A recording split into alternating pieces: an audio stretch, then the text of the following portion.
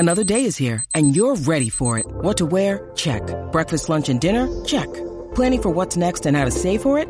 That's where Bank of America can help. For your financial to-dos, Bank of America has experts ready to help get you closer to your goals. Get started at one of our local financial centers or 24/7 in our mobile banking app. Find a location near you at bankofamerica.com/talktous. What would you like the power to do?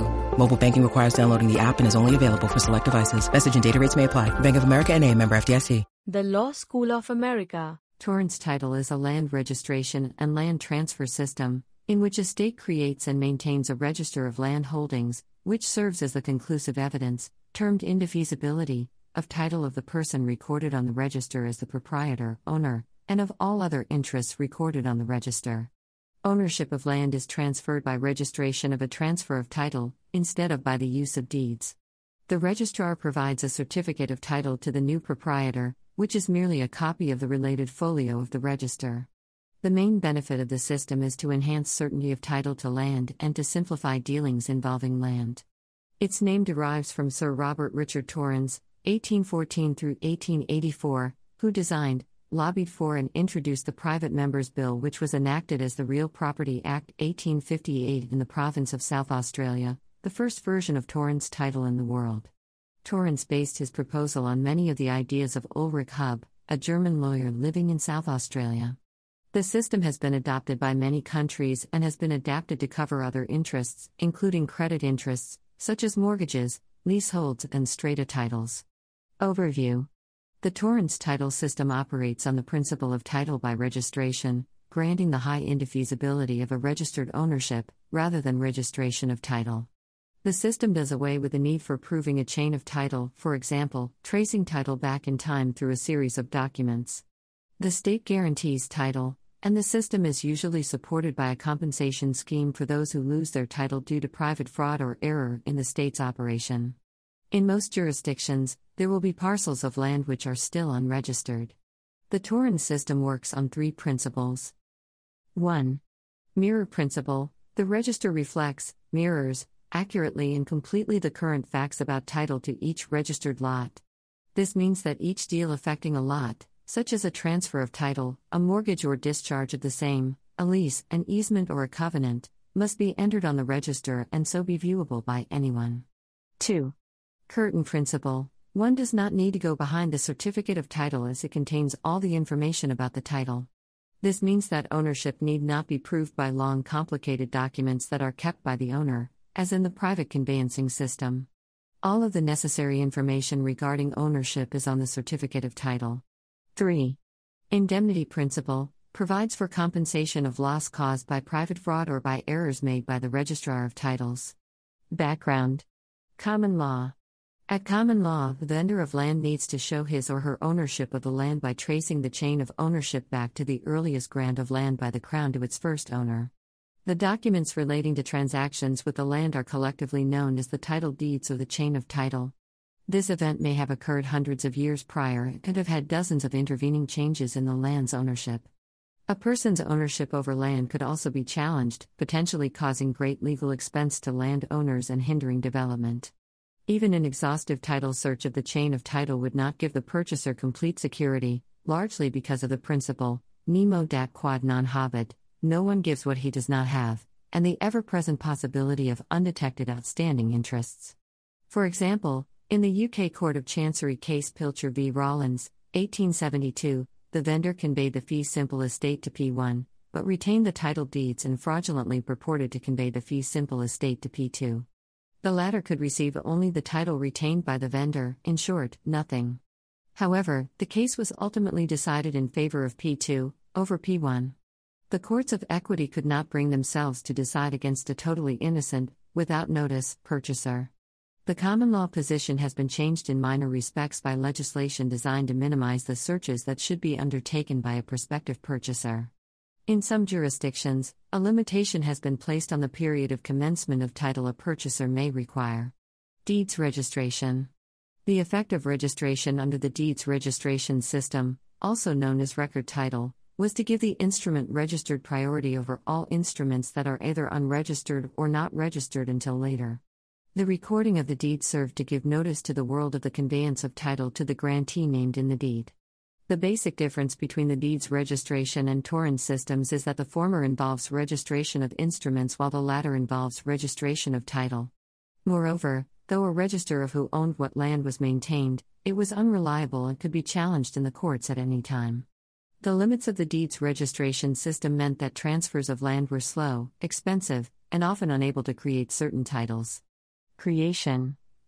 Sir Robert Richard Torrens, Registrar General and Treasurer of the Colony of South Australia and later a member of the House of Assembly, lobbied for many years for a new title system to improve the currently cumbersome, slow, and expensive system of land transfer. He was largely responsible for shepherding the new bill through Parliament, enacted in 1858 as the Real Property Act 1858. The system laid out in this bill became known as the Torrens title system and was based on a central registry of all the land in the jurisdiction of South Australia. Torrens drew ideas from the system of registration of merchant ships in the United Kingdom, experience gained from his years of working as a customs official. He also used many of the ideas incorporated in the Act from Ulrich Hub, a German lawyer living in South Australia at that time, who had expert knowledge of the Hanseatic registration system in Hamburg. Land Register. The central aspect of the Torrens system is the land register, in which all dealings with land are recorded. The register may be a bound paper record, but today most registers are typically kept in a database. Ownership of the land is established by virtue of the owner's name being recorded in the government's register. The Torrens title also records easements and the creation and discharge of mortgages. On the first registration of land under the system, the land is given a unique number, called a volume folio number, which identifies the land by reference to a registered plan. The folio records the dimensions of the land and its boundaries, the name of the registered owner, and any legal interests that affect title to the land. To change the boundaries of a parcel of land, a revised plan must be prepared and registered. Once registered, the land cannot be withdrawn from the system. A transfer of ownership of a parcel of land is effected by a change of the record on the register. The registrar has a duty to ensure that only legally valid changes are made to the register. To this end, the registrar will indicate what documentation he or she will require to be satisfied that there has in fact been a change of ownership. A change of ownership may come about because of a sale of the land, or the death of the registered owner, or as a result of a court order, to name only the most common ways that ownership may change. Similarly, any interest which affects or limits the ownership rights of the registered owner, such as a mortgage, can also be noted on the register. There are legal rules which regulate the rights and powers of each of these interests in relation to each other and in relation to third parties. The state guarantees the accuracy of the register and undertakes to compensate those whose rights are adversely affected by an administrative error. Claims for compensation are very rare. Effective registration. The main difference between a common law title and a Torrens title is that a member of the general community, acting in good faith, can rely on the information on the land register as to the rights and interests of parties recorded there, and act on the basis of that information. A prospective purchaser, for example, is not required to look beyond that record. He or she does not need even to examine the certificate of title, the register information being paramount. This contrasts with a common law title, which is based on the principle that a vendor cannot transfer to a purchaser a greater interest than he or she owns. As with a chain, the seller's title is as good as the weakest link of the chain of title. Accordingly, if a vendor's common law title were defective in any way, so would be the purchaser's title. Hence, it is incumbent on the purchaser to ensure that the vendor's title is beyond question. This may involve both inquiries and an examination of the chain of title, which can be a protracted and costly exercise each time there is a dealing in the property. The registered proprietor of Torrens land is said to have an indefeasible title, which means that his or her title can be challenged only in very limited circumstances. Indefeasibility of title. The Register of Titles is said to confer indefeasibility of title to the person or persons registered on the register as proprietor or joint proprietors of land. Although the concept of indefeasibility is similar to that of conclusive evidence, in practice there are some limitations to indefeasibility, and different jurisdictions have different laws and provisions. For example, in the Australian state of Victoria, the Torrens system is manifested in the Transfer of Land Act 1958. Upon registration of an interest and subsequent recording on title of the interest, the registered owner's claim to that interest is superior to all other claims other than those listed in S.42 of that Act, which provides that the title of the registered interest holder is subject to, inter alia, those listed on the title, those claiming the land on a prior folio, where the land is included by wrong description on the part of the registrar and the proprietor is not or has not derived title from a purchaser for value. Paramount interests. These interests, although even possibly unregistered, are superior to interests that are registered. Additionally, there are other exceptions or circumstances that can defeat indefeasibility, such as fraud committed by the registered interest holder. See, for example, the New Zealand case of F. Strashu, Glonchnig, and Petrovic v. Glonchnig. Judicial action, where it can be shown that there was some contractual promise or undertaking by the registered party vis-à-vis the unregistered party. Inconsistent legislation, in which case the most recent legislation prevails. Volunteer, where the registering party acquires the interest for no consideration, for example bequeathed in a will. By contrast, in New South Wales volunteers are entitled to indefeasibility. Adoption. The adoption of the Torrens title registry throughout the British Commonwealth, and its legal context, was covered in depth by James Edward Hogg in 1920. United States. The Torrens system is used in the U.S. territory of Guam. States with a limited implementation include Minnesota, Virginia, Massachusetts, Colorado, Georgia, Hawaii, New York, North Carolina, Ohio, and Washington. The state of Illinois was the first state to adopt a Torrens Title Act, which used a limited Torrens system in Cook County after the Great Chicago Fire, but the system was allowed to expire on January 1, 1992, after it was found to be unpopular with lenders and other institutions. California adopted the Torrens system in 1914 pursuant to an initiative statute. Although participation in the system was voluntary, once an owner had registered his land, he could not withdraw from the system. The Torrens system, as adopted in California, did not protect buyers from defects caused by federal tax liens, federal bankruptcy proceedings, or from incompetency, divorce, or probate proceedings affecting the seller. Since the system had been adopted by initiative, the legislature had no authority to correct those deficiencies.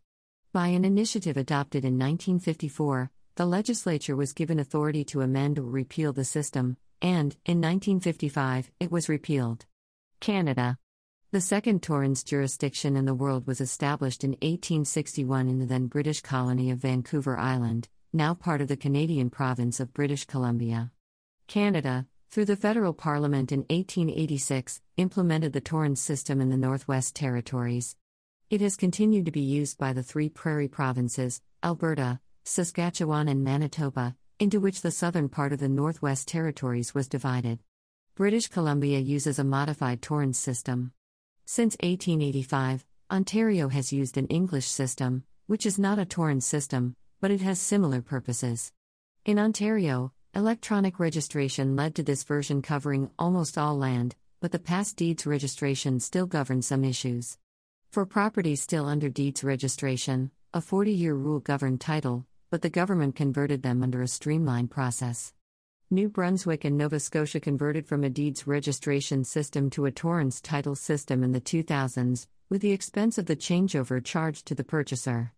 The only provinces in Canada which do not have Torrens titles include Newfoundland and Labrador, Prince Edward Island, and Quebec, which is a civil rather than common law jurisdiction and instead uses the cadastre system. The Law School of America. The content used in the podcast is licensed by the Wikimedia Foundation Incorporated under a Creative Commons Attribution, Share Alike license. The text has been modified for audio. The content of these podcasts is for informational purposes only and do not constitute professional advice.